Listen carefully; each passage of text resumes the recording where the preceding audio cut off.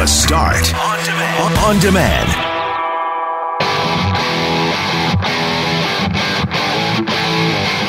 It's Friday, and we try to have as much fun as we can on Friday. And today, we had fun with cheesy 80s pop songs because we learned on Wednesday that the 80s is the best decade of music to help you reduce your stress. The Scotties starts today. 5 Manitoba teams will break down all the action that lies ahead. Black History Month continues. We learned on Thursday that many Canadians think schools could do a better job of teaching Black history. Today, we spoke to the principal at Ecole Templeton, who has been highlighted as a Black leader in our community. And the alternate ending of Titanic has once again gone viral, and Greg and Loren are disgusted. I'm Brett McGarry, alongside Greg Mackling and Loren McNabb. We are Mackling, McGarry, and McNabb. And this is the Friday, February 19th podcast for The Start.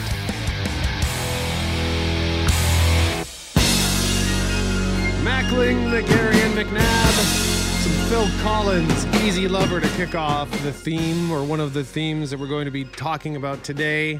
Cheesy 80s pop songs.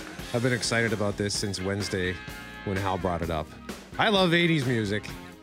It does make me happy. Hal revealed something to us on Wednesday, and we can play that clip in a moment. But Loren, I just wanted to ask you first, because you kind of took umbrage with Hal when he said, well, it's more the poppy stuff, because you said Bon Jovi. So are we going to hear some Bon Jovi today? No, that's not my choice, but that's my first thought whenever I think of the 80s, and when I think of music that makes me happy, and when I think of the requests I make to any and all DJs in any and all situations. So yeah, it probably should include Bon Jovi. So if you don't like that, you know where you can take that. But I'll come up with something else, okay? Is that going to to make the masses happy? Yes. Who also love Bon Jovi, so I don't even know why this is a conversation, because the masses do. You know what? I've just talked myself right back into JBJ. Yes, I think you did. Just went a full circle there. I'm right back to it. JBJ coming down, 647.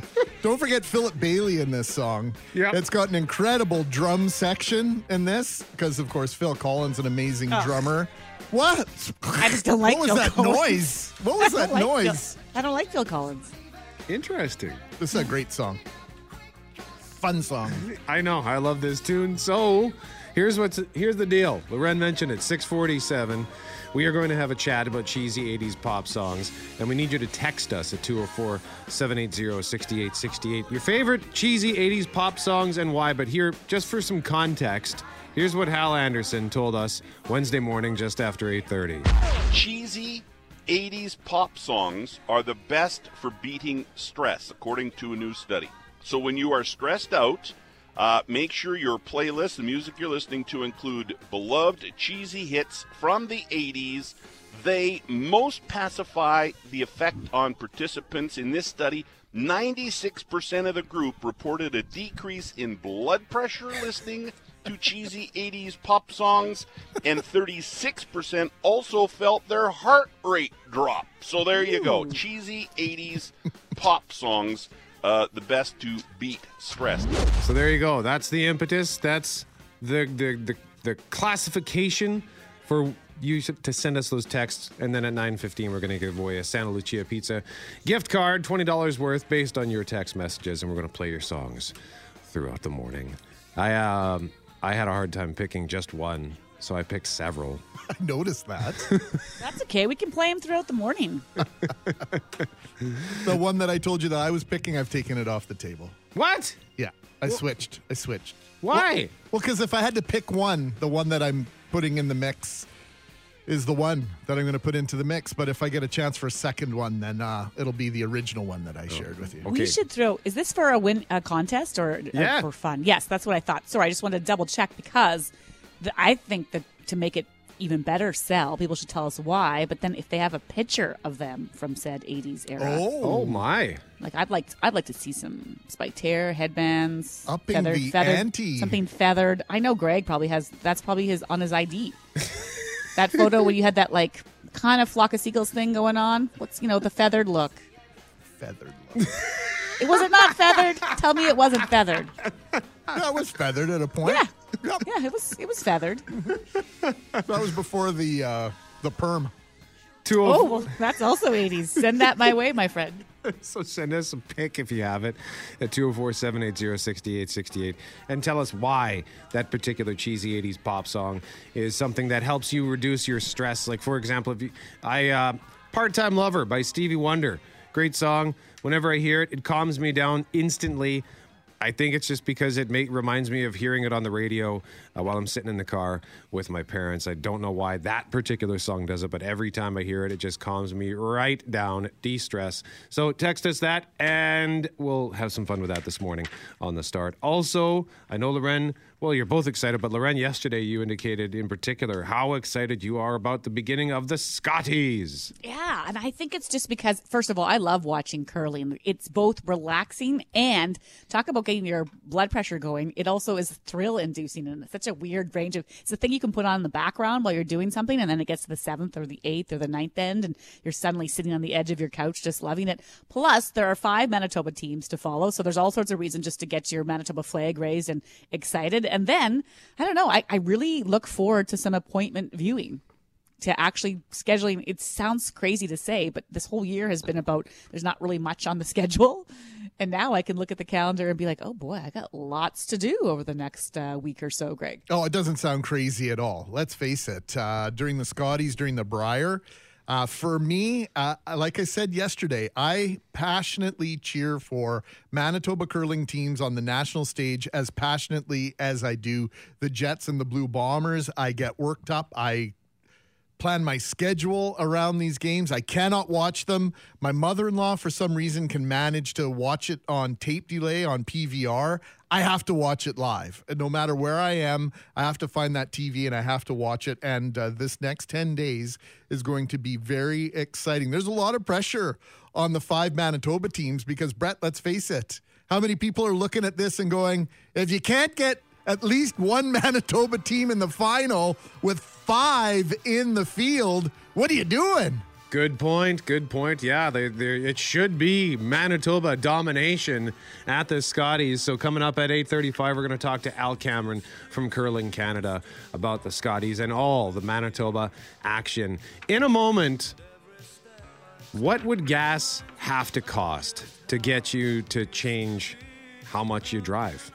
We want to have that chat right after we check your forecast in 3 minutes on the start.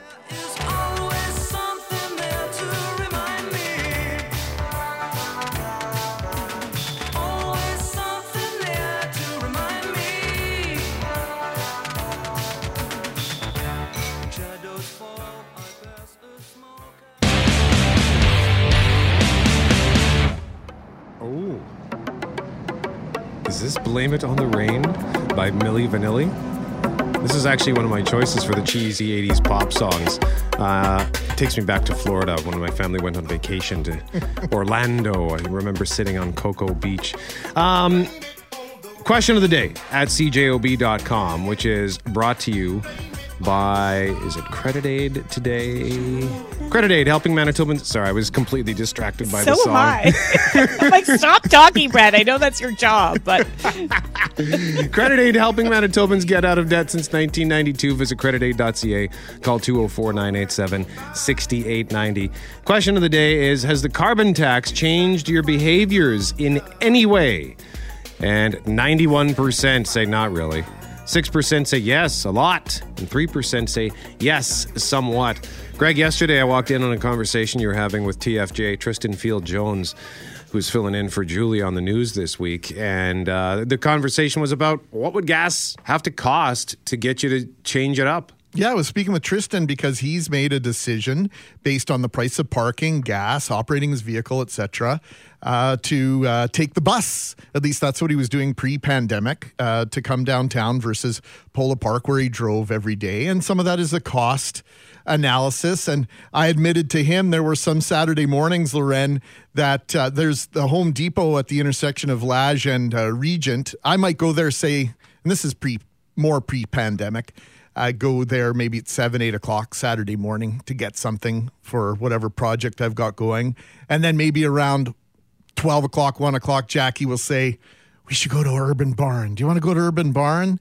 It's in the same parking lot as Home Depot. We drive back there and then we do our thing and then we go back home and then Oh, I forgot to think about supper. We're going to have to go to Sobeys. Sobeys is right there, right across the street from Lage and Regent on Reindeers and Lage Modier. So 3 trips in one day. We don't even think about it because the cost of gas, as expensive as it can be in our minds, and when it goes up 11 cents overnight, it's obviously traumatic.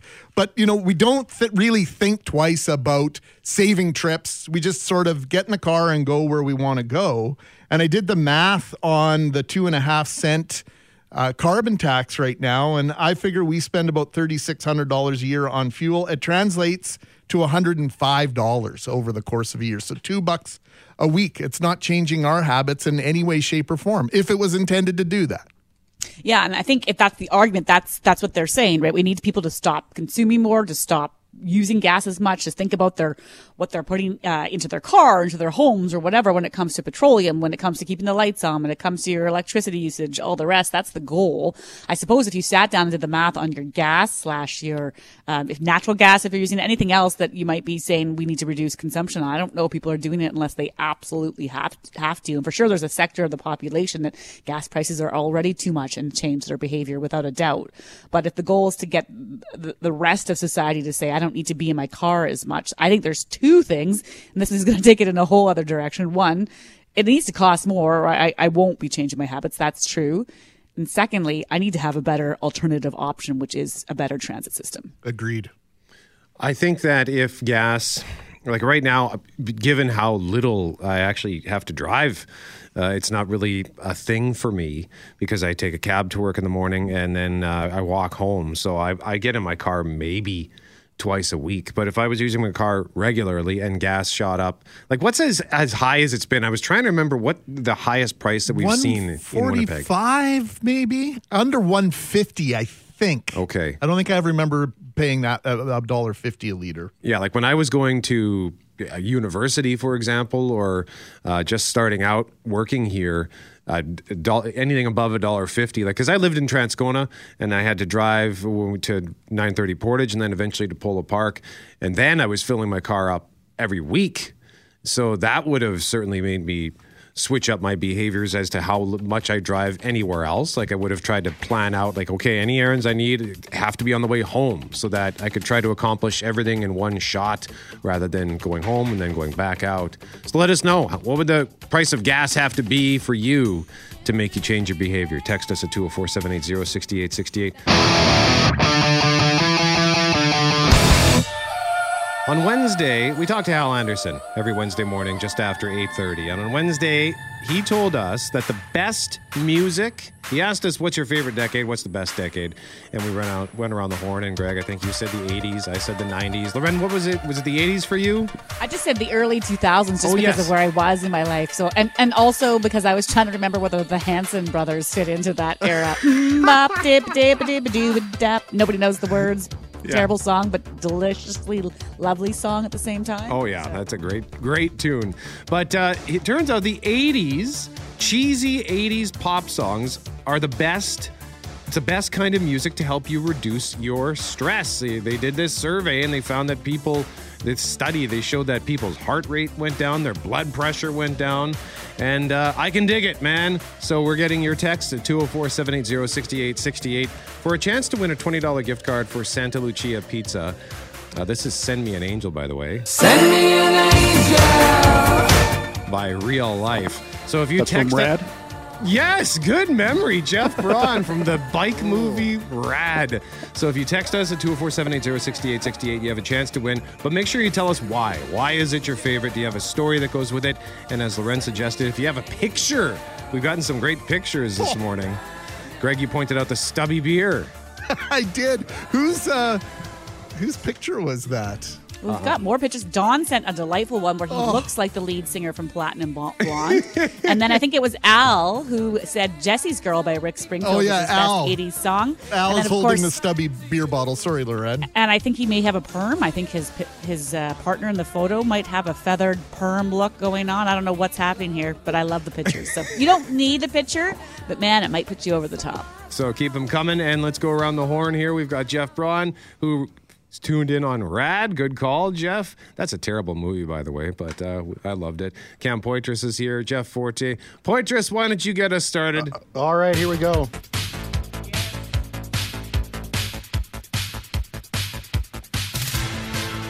A little bit of Bonnie Tyler. Yeah. I Need a Hero. Shout out to my mom and her Meatloaf Bonnie Tyler combo CD in the car. Just listen to the drums. It's got the synth going. The choir's about to kick in. Woo! Oh, good. It's so bad, it's good. I need a hero. Oh, God, I'm that's holding good. on for a hero till the end of the night. It's gotta be fast and it's gotta be cool and it's gotta be larger than life. Oh, I need a hero. Oh, Woo, baby. Yes. Attaboy, Poitras. GMAC. I didn't know Cam had that in him. Wow, that was spectacular, man. Okay. All right. Chill. Okay, so mine, listen to these lyrics. Just 4 quick lines here. I'm on a ride and I want to get off, but they won't slow down the roundabout. I sold the Renoir and TV set. Don't want to be around when this gets out. Ah, yes. What were they singing about? This music video, too. The digital wave that comes over everyone in the crowd, and then they're magically wet, and everybody is just delirious at Simon Le Bon's gyrations. There's nothing better than a little Duran Duran to get you going in the morning. I think for me, this, just when I think of the 80s, this is typically the first song that pops into my head. Is it really? I feel like this is sort of quintessential 1980s music. Duran Duran, The Reflex. Excellent choice, Greg Mackling. Jeff Braun, what about you, sir? My 80s go-to music for reducing stress and for, when I'm working in the morning if I need a little pick-me-up, it's always Huey Lewis and the News.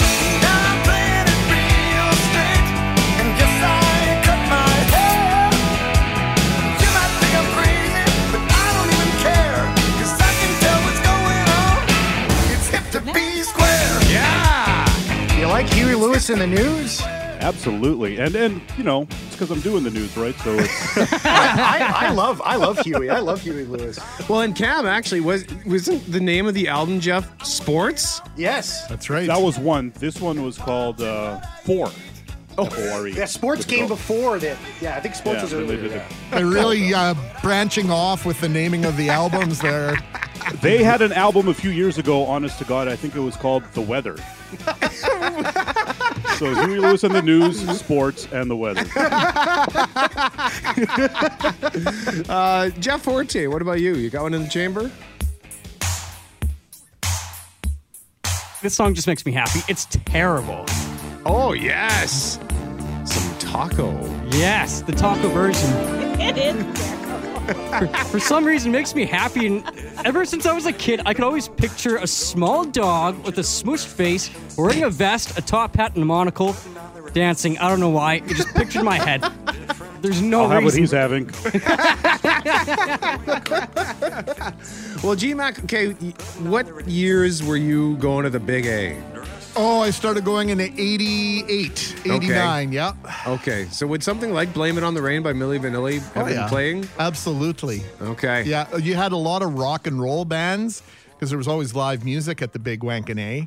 Yeah. And so you would get the rock and roll, and then Nirvana started and Pearl Jam started creeping in a little bit, at a certain time. But, you'd get a little Milli Vanilli. Loren, do you want to tee this up or should I just fire this? Well, I've got 2 clips, but we might not have time for both. The second one is actually what I used to listen to on tape as a kid. But the first one that just says Loren's pick, is I, to this day, will crank this in the car if I just need that pick me up to get me going. White Snake. There's nothing cheesy about White Snake. I know. I knew you were going to say that. I'm I knew drawing it. the line here. But here's the problem about it. I don't know any other song by them. So by definition, for me, it is kind of cheesy because I couldn't tell you anything about this Slide band. it in. I got nothing. I don't know. I don't know who Stop there, sings. Cam. I am. I don't know who the leaders are. I got nothing. Or sorry, the lead singers are. So that's why David Coverdale. I will just whatever. I got nothing. On Tawny White Snake. Catan on Besides the nothing. car. I couldn't One even of the if best they were 80s in my videos, basement that's for- right totally. now. They ended up They getting could- married. They could be in my basement right now, and I wouldn't know that it was them unless they're singing this song. This is why it's cheesy to me. However, if you just want to go with the second pick there, this whole tape, I had this memorized. Woo! Okay, I know this. You know it. I picked a kind of an obscure one. Little WHAM. That's Oh, right. yeah. Okay. Yeah, that's right. What you gonna do it, do it right. Anything you want to, baby. I need to go to a social with Cam. That was G-Mac singing, if you can believe that. Oh, well done, I was Gregory. actually in tune for once. So, here's what we need from you at 204-780-6868. We need you to text us your favorite cheesy 80s pop song, but not just what song it is, but why. If you've got a story that goes with it or a particular memory. If you've got a picture too, that's just a value add. If you have one handy at 204-780-6868. Greg's dug out a couple of beauties from the 1980s. Can we share those in social media, GMAC? I think we may have already shared one of them. I think one for sure in the past has been. Yeah, you're more than welcome to. Okay. So Kind of has a Patrick Swayze look to him. Should have picked some of that. Patrick Swayze, very good. But in the meantime, If that's going to be the popular response, share away.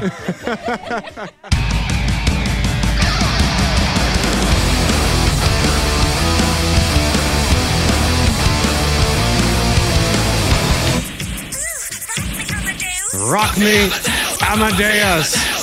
Mackling, McGarry, and McNabb. Another suggestion at 204-780-6868 on the cheesy 80s pop songs that you love that reduce your stress. Can't remember who sent this one. We are just getting hammered by texts, and we love that. So keep them coming at 204-780-6868 for your chance to win a $20 gift certificate for Santa Lucia Pizza. But in the meantime, for thousands of Manitobans, 12:30 is the time when they stop and pause and check the latest COVID numbers.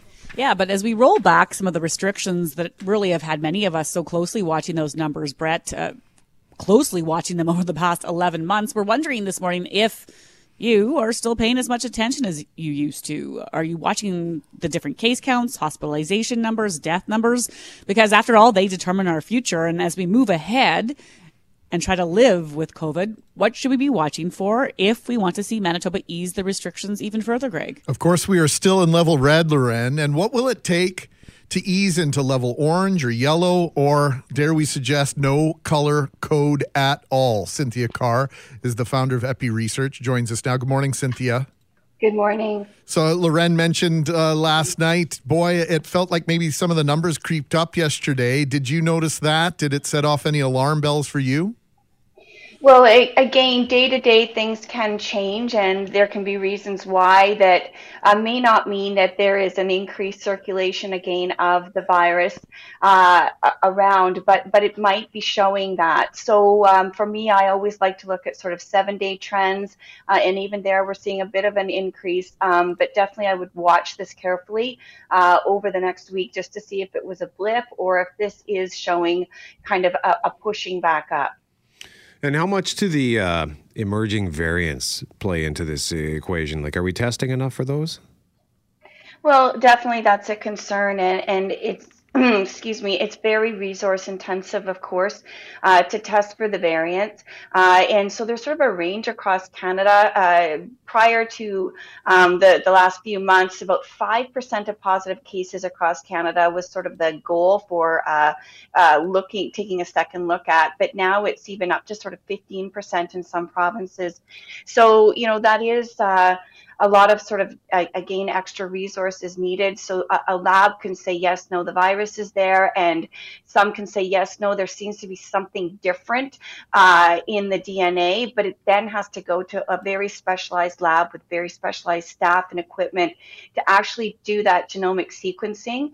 So that's why there's a delay, which, of course, is worrisome with such an infectious virus. But that's just the reality. It takes time and resources to be able to do this. And so there's just sort of a maximum that it can really be scaled up.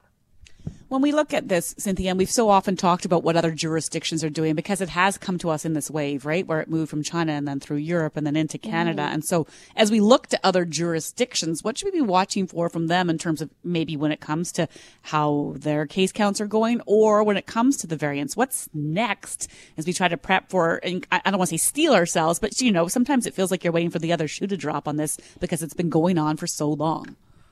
Well, definitely, we can always learn from other jurisdictions, no matter how different they are. Not every experience will apply, but just even learning from the United Kingdom how this was found, how scientists were alerted to what was going on in South Africa, showed the initiative to start looking, and it was found there. So that's just an example of, leveraging resources when something unusual is going on around the world, not to just think, that's a different country, it's not happening here, but actually to say, wait a second, if that's happening in a different country, it certainly could be happening here. Let's get vigilant quickly. And that is exactly how that happened in the United Kingdom. And then again, looking at, are there differences in risk groups and clusters that we can learn from? And were there mitigations that seem to work? So again, look at how other countries react, be on alert to risks, and what is working, and what were some of the gaps that let the virus spread.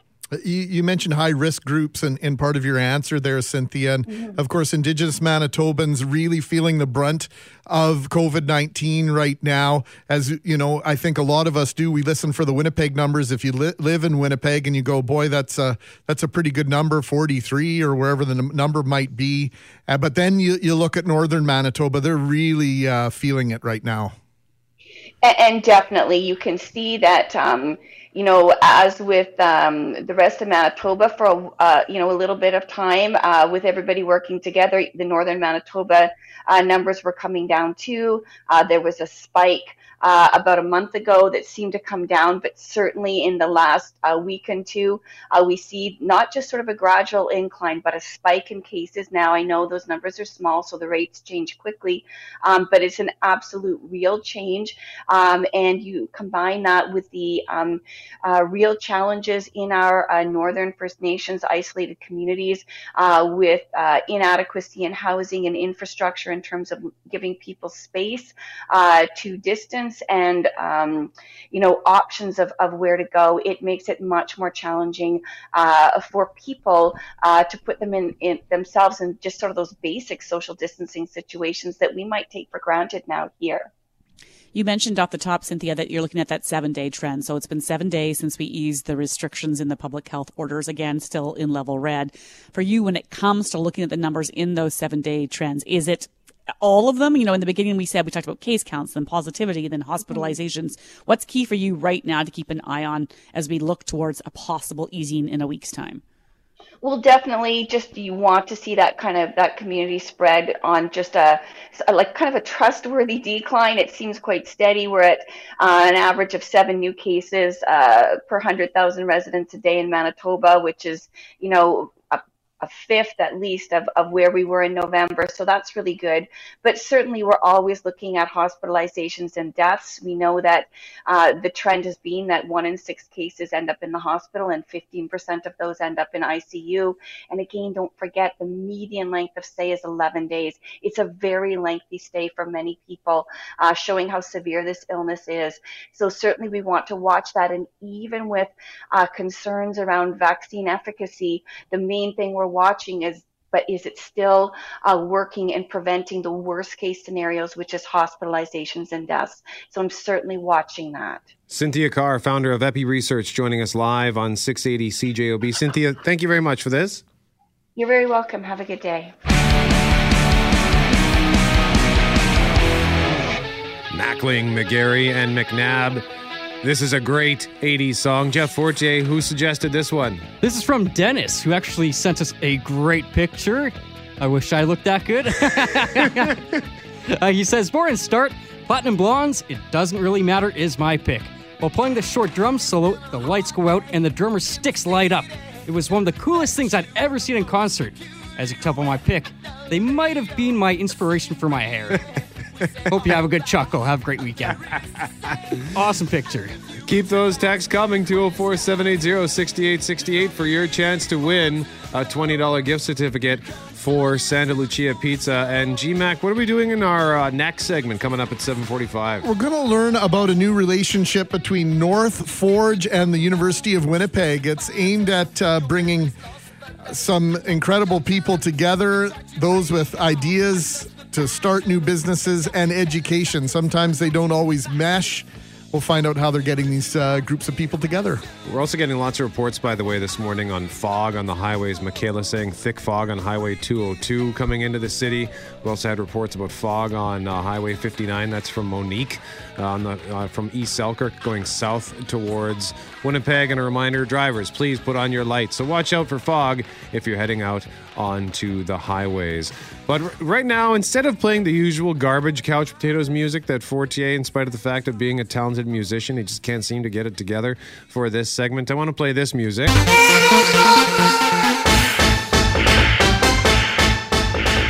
To herald the assemblage of the couch potatoes, Jeff Braun joining us here because this week we had 3 big movie trailers that popped up. One of them was Cruella, the new live-action adaptation of Cruella de Vil from Disney. Emma Stone going to play Cruella, so that's kind of neat. There was also Zack Snyder's Justice League, which is going to be a 4-hour movie, by the way. Braun, remember they were talking about cutting it up into 4 parts, like for a mini-series? Right. So it's just going to be a 4-hour movie that debuts on March 18th on Crave. What do you think of that, 4 hours? That seems awful long. I would like to rewatch the original before watching that to compare and contrast, but now we're into 6.5 hours worth of stuff, so I don't think that's going to happen. And then the third one that came out yesterday, the Red Band trailer for the new movie adaptation of Mortal Kombat. Get over here! And I love how they kind of harken back to that music that I just played. Now, the trailer, not much dialogue. Oh, Shang Tsung just said finish them. I just wanted to quickly mention this trailer because Mortal Kombat, the super popular video game franchise that debuted in the early to mid 1990s, super controversial because of its violence.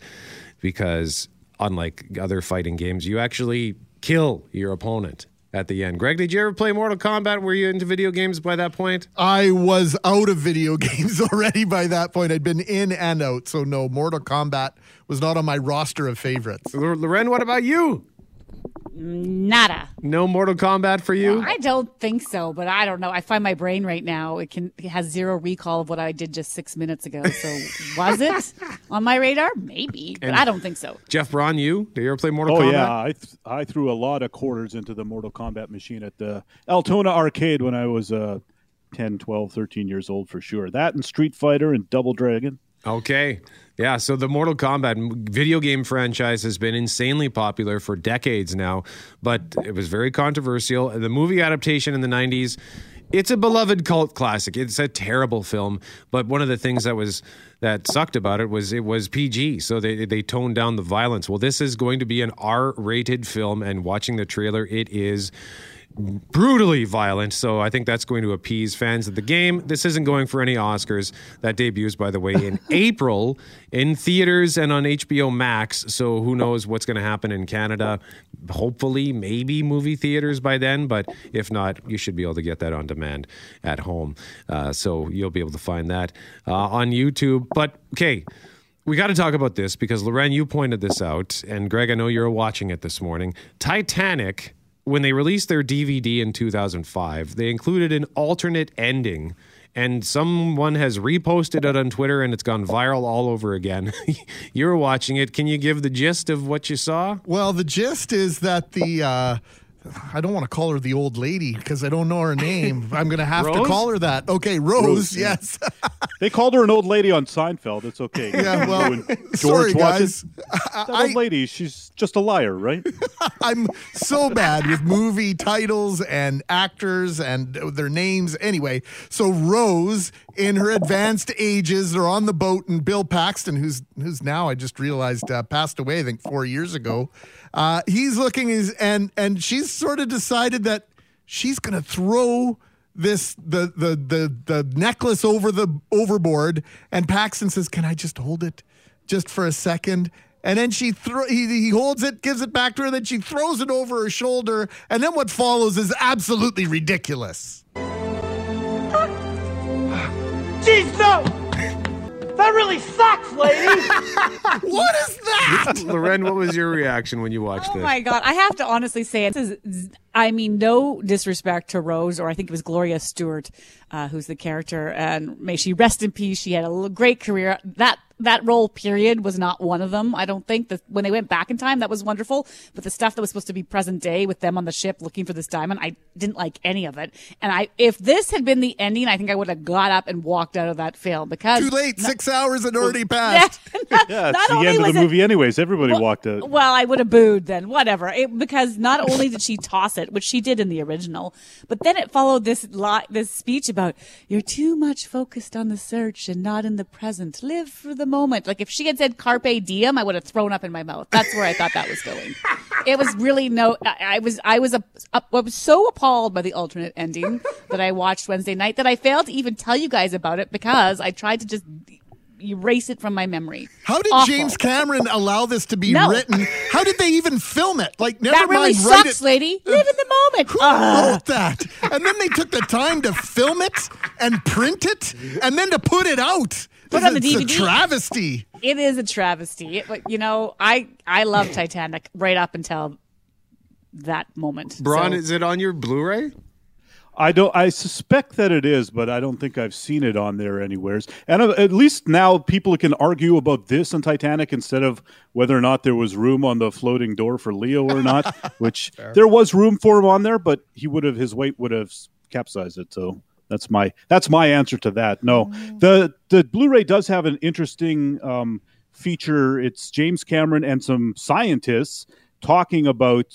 They've got new information, new data, new models or whatever, and he's come to the conclusion that his portrayal of the boat sinking at the end of the movie is actually not quite correct, that the angles are kind of off or whatever. And one of the scientists says to him, is like, well, are you going to reshoot it?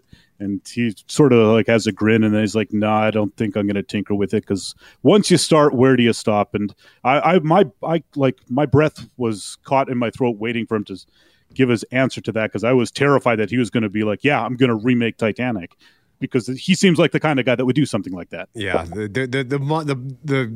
that movie was way over budget, and I think it went long in its production. I'm sure he does not want to go back to that well. And he went with the information they had, and he did. I think he did a pretty good job with it. So, Couch Potatoes podcast, by the way, is just now available. I just uploaded. I realized I forgot to do it yesterday. Sorry about that, Jeff.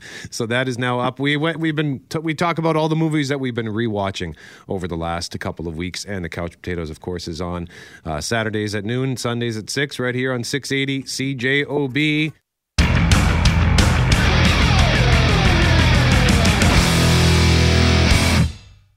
But we start this half hour with the fact that yesterday morning we played this piece of audio from the 2020 Scotties Tournament of Hearts for the curler who made this shot. They need the 4. Now they go on it. They need that 4-foot. They need the 4. You got a second chance. Make the most of it. Canada, say hello to your new champions from Manitoba. And if hearing that highlight gets you emotional, you are not alone. We said yesterday it made us emotional. And then as we played it for the defending Scotties champion, Carrie Anderson, we asked her how it felt to hear that 1 year later. Oh, my God, that brings me back. I'm actually bawling. yeah, I'm just cheering up here, and just hearing that is so amazing. It was such a special moment. So we are, of course, looking to plenty of special moments like that, Greg, over the next 10 days as the Scotties Tournament of Hearts 2021 gets underway today. Yeah, there will be no shortage of excuses for Manitoba curling fans to tune in to this year's tournament. Al Cameron is Director of Communications and Media Relations for Curling Canada. He joins us from Calgary. Good morning, Al. How are you, everybody? We're doing A-OK. You had to wonder if we were ever going to get to this point on the verge of opening this cherished sporting event. Fair to say? Extremely fair. I mean, I was reflecting yesterday when I saw curlers on the ice. The last time I'd actually seen live curlers on the ice was the Tim Hortons Brier final in Kingston. And 3 days later, I was on a plane to Prince George for the World Women's Championship, and we all know what happened there. And it's been 11 months of nail-biting, finger-crossing, but I got to say, a lot of hard work behind the scenes. Curling Canada started last May trying to make this happen, and working with Alberta Health, working with the federal government, and developing a set of protocols that's going to keep all of the athletes here in Calgary safe, as well as the host community. So I can tell you that as much as the players are looking forward to 7:30 tonight Central Time, we at Curling Canada can't wait either. Well, I think, when we talked about this coming up, I can't stress enough how much curling has been missed, not just watching it on TV, Al, but, I live in a small town. For communities like mine, a trip to the curling club is part of your not daily, but weekly or weekend event. And so it's very much part of the fabric of a Canadian winter, and it's truly been missing. So even though fans can't come, what's the buzz there right now in terms of just how excited the general public might be to see some of this in action live this week? As a national sport organization, we tend to get a lot of, let's say, barbs, for lack of a better term, because we're a target. We don't do this right. We don't do that right. But I can tell you, it's about 99.9% positive. People are so excited about the chance to watch Canada's best female curlers on the ice in what really is the world's most famous women's national curling championship, and it's really exciting to see it going, and people are really jacked. They're excited, and the athletes in the building. I mean, there's just such a buzz out there right now. I'm looking forward to getting over there for the last batch of practices, because you can't wipe the smiles off the faces. At least I'm assuming they're smiles, because they're all wearing masks, right? But so we got 5 Manitoba teams in the tournament, which is great for Manitoban curling fans. Can you walk us through the format as to how this might be different with 5 Manitoba teams being in the mix? Well, the reason we went, so traditionally, of course, we have a 16-team field, right? 14 champions from our member associations, which are the provinces and territories in Northern Ontario, plus Team Canada, plus a single wildcard team. This year, because so many teams couldn't actually compete for the right to play in the Scotties, because all the provinces and territories were canceling the championships, we just thought, you know what, we need to get more teams the opportunity to compete for a national championship. So we added 2 wildcard teams. And as it happened, the 2 wildcard teams, which are based purely on math, the standings in the Canadian team ranking system in 2019-20 season, both of them, all 3 wildcard teams, of course, are from Manitoba. And you add the Manitoba champion, which was last year's runner-up, Jennifer Jones. And you add Team Canada, which was last year's Manitoba champion as well, Carrie Anderson. You get 5 Manitoba teams split into that 18-team field. So, yeah, a lot of cheering angles if you're a Manitoba curling fan. I mentioned to Brett, Al, earlier this morning, and to Loren, the fact that, boy, oh boy, there's going to be some pressure on those 5 teams, because if you've got a 1 in 4, better than a 1 in 4 chance of having a Manitoba team in the final, there's going to be some pressure there to make it. Tell us about the facility that you're playing in Calgary. It's not the Saddle Dome, but from the pictures I've seen, it looks absolutely gorgeous. Yeah, it is a beautiful facility. The Mark and McPhail Center at Winsport. It's actually the headquarters of Hockey Canada. That's their home arena, their official home arena. It seats about 3,500. We've been in there before.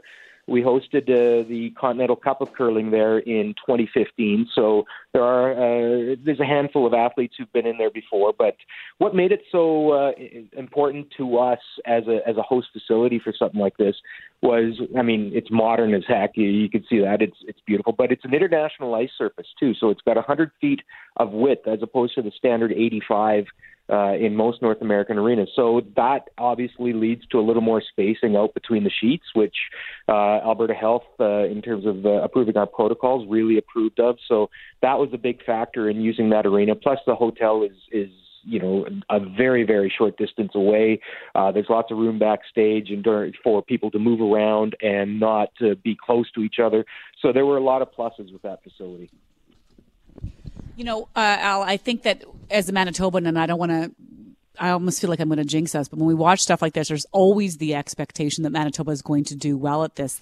Who is Anderson the favorite going in, or is it the Jones Rink looking for their 7th title? I mean, or is it all just sort of an equal playing field right now? I'm going to say yes to all of those.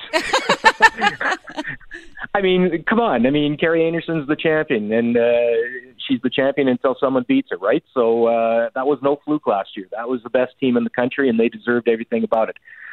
Jennifer Jones, I mean, I was talking to her the other day. She is truly excited about the way this team is feeling and talking amongst one another. And of course, she can make history with her 7th Scotties title, right? She's tied with Jilly Officer and Colleen Jones. So history is on the line for Jennifer Jones. But listen, Rachel Homan, that's all you need to say. Rachel Homan, she's really, really good, and that team has been working well together. I also point to some of the Atlantic Canada teams. Their curling facilities stayed open a lot longer. So they've had a chance to practice where some of the Western teams haven't. So I wouldn't be surprised if some of those teams like New Brunswick, Prince Edward Island, Suzanne Burt, if she breaks out of the gate fast. I got to say, though, the game that really intrigued me is right off the bat tonight. It's going to be nationally televised on TSN. You've got the 2 Canadian champions, Carrie Anderson taking on Mackenzie Zacharias out of Altona, the reigning world junior and Canadian junior champion. What a great opportunity for Team Zacharias right out of the gate, their first trip to the Scotties, and they take on Team Anderson on national television. I'll be really excited to see how that game plays out. We've got a Jets game at 9 o'clock and curling starting at 7. It's going to be a long night. I only heard curling. In front of the TV for me tonight. Our house will be watching, and we look forward to the next 10 days. Al, maybe we can catch up again later on in the week. Best of luck in putting on this extraordinary event in extraordinary times. I really appreciate that. I hope you guys enjoy it.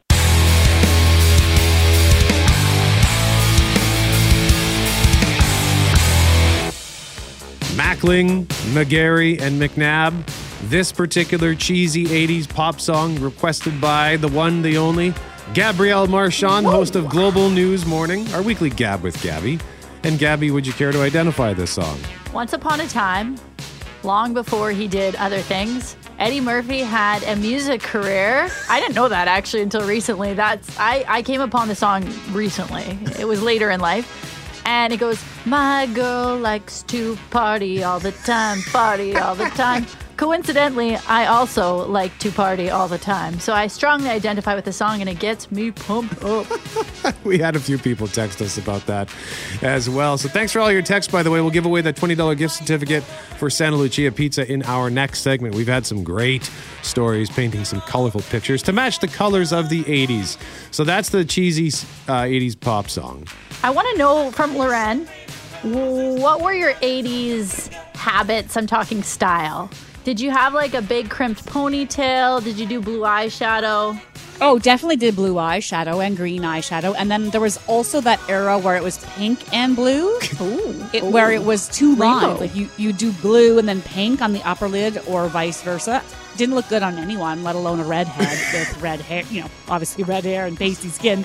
But I dabbled with it. Honestly, sorry, I'm distracted. I have a dog who's figured out how to open the gate at the top of the stairs, and I cannot figure out how. I'm sorry. He just wandered downstairs right now. I'm at a loss. I need a puppy trainer.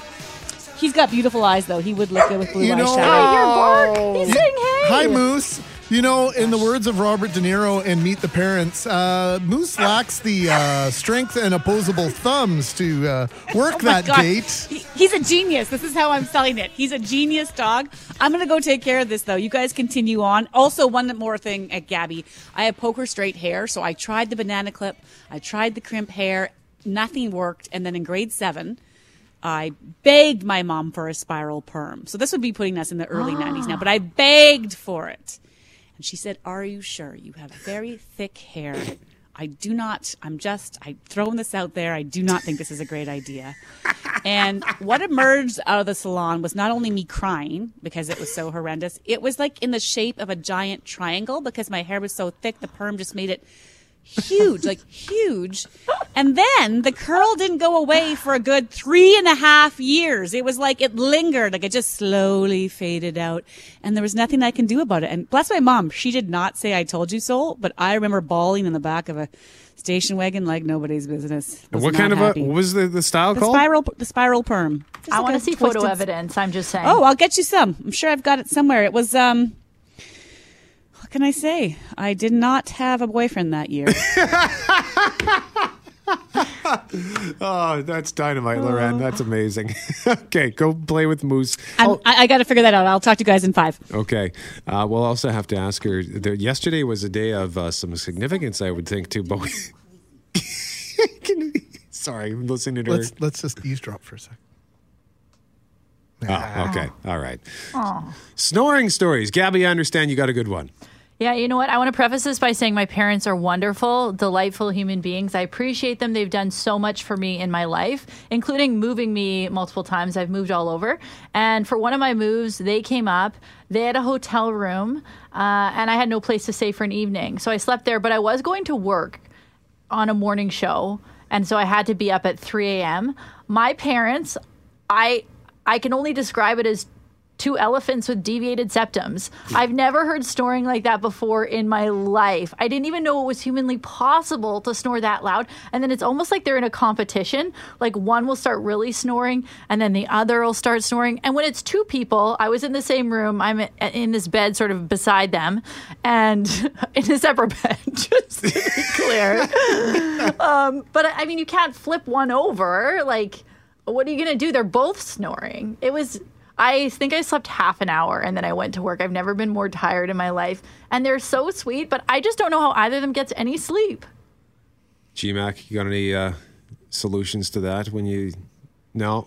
No, look, this is coming from a guy who went with 5 of my buddies to see Van Halen in Vancouver back in the late 90s. And we stayed in a loft-style apartment. It was my buddy's brother's place. Anyway, there were 7 of us sleeping in this place. And nobody got a shred of sleep, all because of me. So wow. I just simply don't know what to say in defense of this. You feel terrible being on the other side of keeping people awake for an entire night because you're sawing wood. It's an awful feeling. You know you're doing it, but you just can't prevent it. Yeah, I can relate to that too because with the annual golf tournament, the Laker Classic, we used to go to the Interlake. My buddy's got a cabin in Winnipeg Beach. His family cabin is on Pine in Winnipeg Beach, and there'd be like 12 of us crammed into this cabin. So there'd be 2 guys sharing the pullout on a couch, which is basically what the equivalent of a double, I think. So that was awful. There'd be guys sleeping on the floor. Some guys might pass out in the bathtub. I don't know. But if one guy was snoring, then no one was getting any sleep. And there was one guy, Gabby, who he brought earplugs the first year that he came. Kind man. Yeah, he brought earplugs for everybody and said, "You're going to need these. I promise you." And he was right. It was like a rusty chainsaw cutting through a tin shed. There was another guy there that year, though, who it turned out none of us ended up liking because he puked on the deck and didn't take any responsibility for it. So we were all mad at him. So I thought he was snoring. And I couldn't sleep. It's the puker for sure. But I didn't have my glasses on and I was drunk. I was trying to get to sleep. So I went out and I I was poking him and kind of kicking at him. And then I finally just took my pillow and said, I don't like this guy, so I'm just going to wake him up this way. And I just started hammering on him with my pillow. And finally he wakes up and he says, what the hell are you doing, Brett? I'm sorry. And it was the guy who brought the earplugs. It was Jason. I felt so bad. I still feel bad. I apologize to him every year. It's been over a decade, but I still feel bad. You woke up the wrong guy. I did. Gee whiz. I did. And then he probably couldn't fall back to sleep. He had to puke again or something. Yeah. Yeah. Greg, I told Brett that sometimes, I also am guilty of snoring, especially if I'm sick. And my sister told me that it doesn't help that I lay on my back and I cross my arms like I'm laying in a coffin. I can picture you doing that. I lay like I'm in a coffin and then I breathe. I mean, I don't know if I want to do a demonstration, but it's kind of like... you sound like a ghost. Like it's really creepy. At least you're still breathing. Part of my problem is I stop breathing. You know, I'll confess something to you here. Yes. So I went for a sleep study a bunch of years ago, and I have the pure sleep apnea. But if I sleep on my side, apparently I'm okay. And there's this dinosaur back sort of thing that you can buy. It's a belt, and it's got inflatable bottles, 5 of them. What? Yes, and if you sleep with it around your chest, you will not roll over on your back. It is the most awkward, non-gratifying, non-complimentary thing on the planet. I wore it 3 nights and I said, really? I would just really much rather just keep everybody awake. They've marketed it as the marriage saver. It's the marriage saver. It is not the marriage saver. Gabrielle Marchand, Weekly Gab with Gabby. She is the host of Global News Morning, 6 until 9, weekdays on Global Television. Gabby, pleasure as always. Happy Friday, everyone. Have a safe and happy weekend. Did you know that yesterday was National Wine Day? Oh, I celebrate that day every day.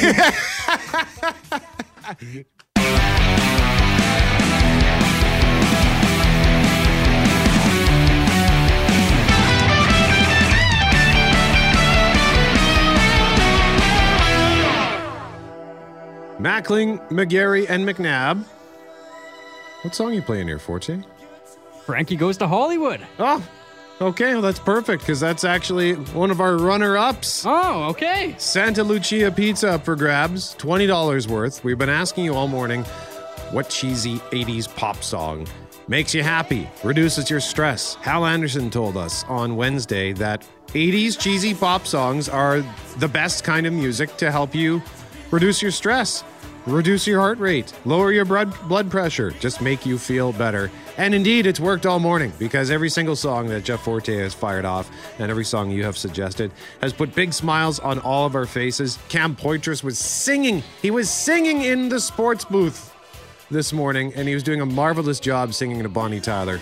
You can find that in the audio vault at cjob.com. He did that at 6:49 this morning. But Greg, this first one here with the Frankie Goes to Hollywood, pulled it specifically for you because it involves Chi-Chi's. Yep, I bet you I sang a birthday song to this individual. Here it is. I have the perfect story that ties everything together. It was my 18th birthday. My friends took me to Chi-Chi's for supper that night, and then on to the newly opened Club Soda. I'm guessing they might have gone to the Chi-Chi's at Regent and Lage. I met my future husband that night for years. We would go to Scandals and Club Soda, and if there's any song that brings it all back, 1985, is Frankie Goes to Hollywood. P.S. We're still married today. Thanks for sharing that with us, but it was good, just not good enough for the win today. Indeed, some Frankie Goes to Hollywood. Relax. But this next one, Loren, just... the antithesis of that story? It painted such a picture. Well, it's the opposite. You have the love story of Frankie Goes to Hollywood, although I'm just trying to figure out the lyrics there in terms of what drew them together. But the winner... Don't do that. Get quite dirty, depending on where your mind goes. The winner we chose because I just love the picture that they painted.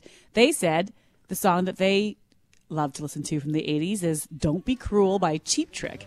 They write, I was 15 years old and I just got dumped by my first girlfriend for being a lousy kisser. I had one cassette tape, a little gray ghetto blaster, and I would crank that Cheap Trick cassette while I did weights because I thought I was heartbroken.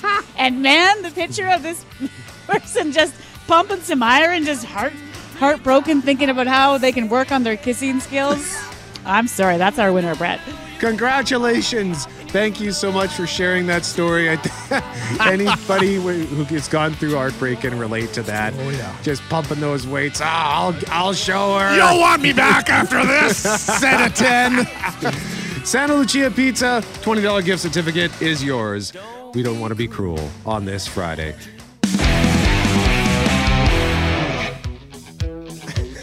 There we go.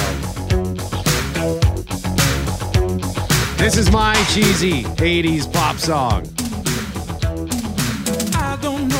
Billy Ocean, a lover boy. I adore this song. Anytime I need to pick me up, this one has me strutting down the street.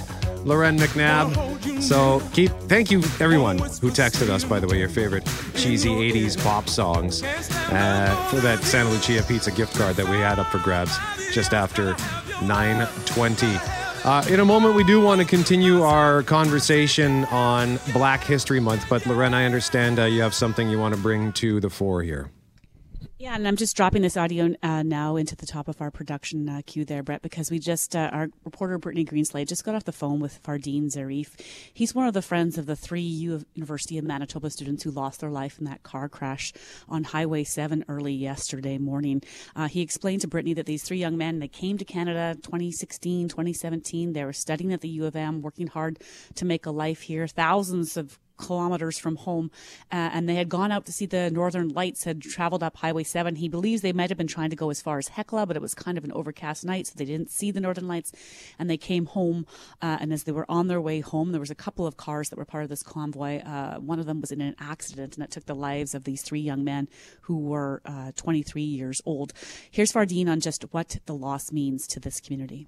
It is. It's a big community. We have students from U of M, U of W, RRC, MITT, and it's like, you know how hard it is, especially in a city like Manitoba, which is like 10,000 kilometers away from our towns, and it's like, we are each other's families. We are each other's father, sister, like everything. We're there for each other. We're always there. Like, even in this crisis. And apologies, I had to cut that audio short there. He was just saying, even in this crisis, you know, they've been banding together, and members of the Bangladeshi Manitoba community are in mourning. The University of Manitoba community are, of course, in mourning, and then the family of these 3 young men. We're going to work to bring you more details on just who they were, what this trip was about, and what happens next for them. In the meantime, Fardeen says the 3 men actually lived with a 4th who didn't go on this trip Wednesday night, and of course, understandably, he's devastated right now, and so he's staying with Fardeen. Again, that was Fardeen Zarif speaking about the loss of these 3 young men, and we'll bring more throughout the day, Brett. Yesterday, we learned from Ipsos that many Canadians believe schools could do a better job at teaching Black history. Well, it turns out our friends at Zwike have been highlighting for Black History Month Black leaders in our community on their social media, and one of them, turns out, is an educator. So Michelle Jean-Paul is the principal of Ecole Templeton in Amber Trails, Seven Oaks School Division. That's on Templeton Avenue, just off Pipeline Road. It's a brand new school, which is why I had to look it up. Michelle, thank you so much for joining us. Hello there. Hi, thank you for having me. I would have preferred Lionel Richie to Billy Ocean, but I'll take it. We played Dancing on the Ceiling yesterday. That is my song. That's the one? Yes. I'm not going to lie to you, Michelle. I actually have that on a playlist. I think the name of my playlist is Feel Good Happy Times. Ooh. And and that song is on there. Yeah, it's if you're down, put on some Lionel Richie, Dancing on the Ceiling. That's a great tune. Well done. Good choice, Michelle. So what's your take on this finding by Ipsos? Yeah, you know, for me, it's not surprising at all. I think when we think about how our curriculum has been written in our school system, how our school system has been created, it's been on dominant cultural perspectives, which is not the Black perspective. And so the fact that that's absent largely from what's happening in Canadian schools, I think is just par for the course. I think the important thing is that we're now paying attention to that fact. I'm curious, you know, when you were growing up, Michelle, what you saw in this curriculum at all. And I asked this question a few weeks ago to one of our local authors about Indigenous history and what was so lacking, at least when I was growing up, in terms of understanding so many things about our history. I'm curious what you saw, or if anything at all, when it came to Black history in the school when you were a kid, and how that might compare to even what you see now. Yeah, I would say, going to school in the 80s and the 90s, it wasn't something that was present. I remember, I believe I was in grade 4 at the time, and we had one of our massive readers, and I remember coming across a poem by Langston Hughes, and I still to this day remember that poem off by heart because I was so struck by the fact that there was a black author, someone who looked like me being highlighted in one of the books. And that's probably the only time that I can recall in my career as a student being exposed in that way. And that was, again, something that happened by chance as I was flipping through and kind of looking for something. And so, it's with quite rarity. I didn't have any black teachers who would have been bringing that in as their personal experience and perspective. So for me, it was definitely something that was lacking in both the formal curriculum and in the informal curriculum as a student.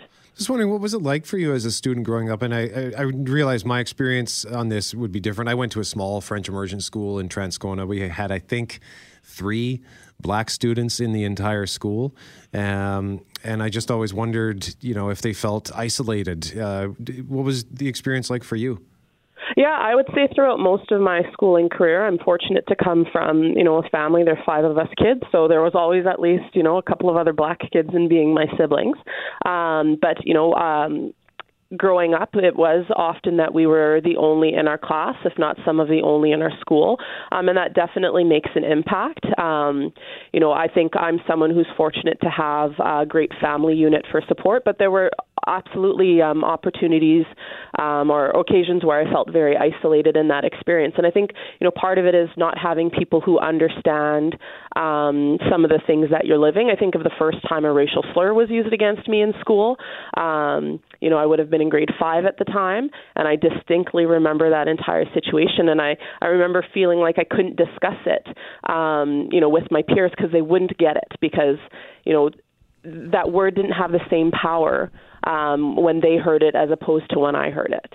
Which is why it's so important now to keep that going, because you can imagine, I guess, as an educator, Michelle, if someone is experiencing that now, if they feel that, or if they have some things that are said to them, I don't want to put words in your mouth. I'm guessing you want to create an environment to which they can come out and talk about it, but not just the negative, the positive too. Yeah, absolutely. And I think that's the importance of normalizing conversations about race in schools, about difference in schools, because I think oftentimes we fear saying the wrong thing, and so we don't say anything at all. And I think of many experiences I had as an educator, and I think of I remember being a student teacher and there being, something that came up that was race related, and they called on me to solve this. I'm thinking, I'm just a kid, like I'm still learning how to be a teacher. But then I also think of incidents of racism that surfaced and where colleagues of mine stepped in and said, no, people need to understand that it's not just Michelle as the black educator that cares about racism, but that we all do. And so I think, again, normalizing those conversations, recognizing that we have work to do, and kind of being explicit in that is important in terms of moving forward. Our guest is Michelle Jean-Paul. She is the principal of Ecole Templeton in Amber Trails. Has your school done anything specific for Black History Month? Yeah, you know what? Our school tries to take an approach where we're integrating things throughout what we're doing. I think oftentimes when you're starting this kind of equity work, it's easy to take the standalone approach. And I think we've done that in terms of a lot of different things. But I think the importance is when we normalize the presence of black content or other, content from other racialized or minoritized groups. And so we've done some stuff over the announcements, we've integrated into I Love to Read, but we also have classroom teachers who are just integrating, stories about black characters throughout the school year, personalities from history that happen to be black, books in our library that represent the community. And so I think, again, it's important to kind of highlight, and I think Black History Month is important because as that survey indicated, there isn't enough happening in schools, so we need to kind of put the emphasis on it until it becomes kind of commonplace. So one of the things that I often say, with the staff that I work with, or just kind of in general, until we can no longer count the number of days or the number of ways within a school year that we're highlighting the non-dominant, cultures and ideologies, then we're not doing enough. So always striving to do more. So in that effort to do more, Michelle, you've been featured by ZWK this month as a Black leader in the community. How do you feel about that? What makes you feel like? What makes you think, as a leader, that what the next role might be? Because I think it's so important to highlight so many great people in this community. But then it also puts a title on your shoulders to take things forward, so to speak. Yeah, no, definitely humbling, because I don't think I would identify myself in that way. I'm someone who's passionate about the community and trying to do, what I can in my little corner of the world to make it a better place. It sounds a little bit like a Miss America response, but I think for me, in terms of steps forward, I'm just going to keep doing the work that I've been doing and that I'm committed to doing as an educator and as a community member. Back in 2009, I founded the Educators of Color Network, and again, that wasn't for me, that wasn't anything new. It's building on the legacy of great work that's been happening in this city and in this province for generations. So for me, the Educators of Color Network is something that built out of the great work of the Black Educators Association of Manitoba and the Manitoba Association for Multicultural Education, and some of the foundational opportunities that I had as a budding educator to work with some fantastic educators and leaders in this community that helped me recognize my responsibility in being active in different ways. And so, for me, it's kind of part and parcel of what I do, and just continuing to find ways to support, my community and the broader community. And right now, part of what we're doing with Educators of Color Network is providing professional development sessions for educators to have conversations about anti-racist education.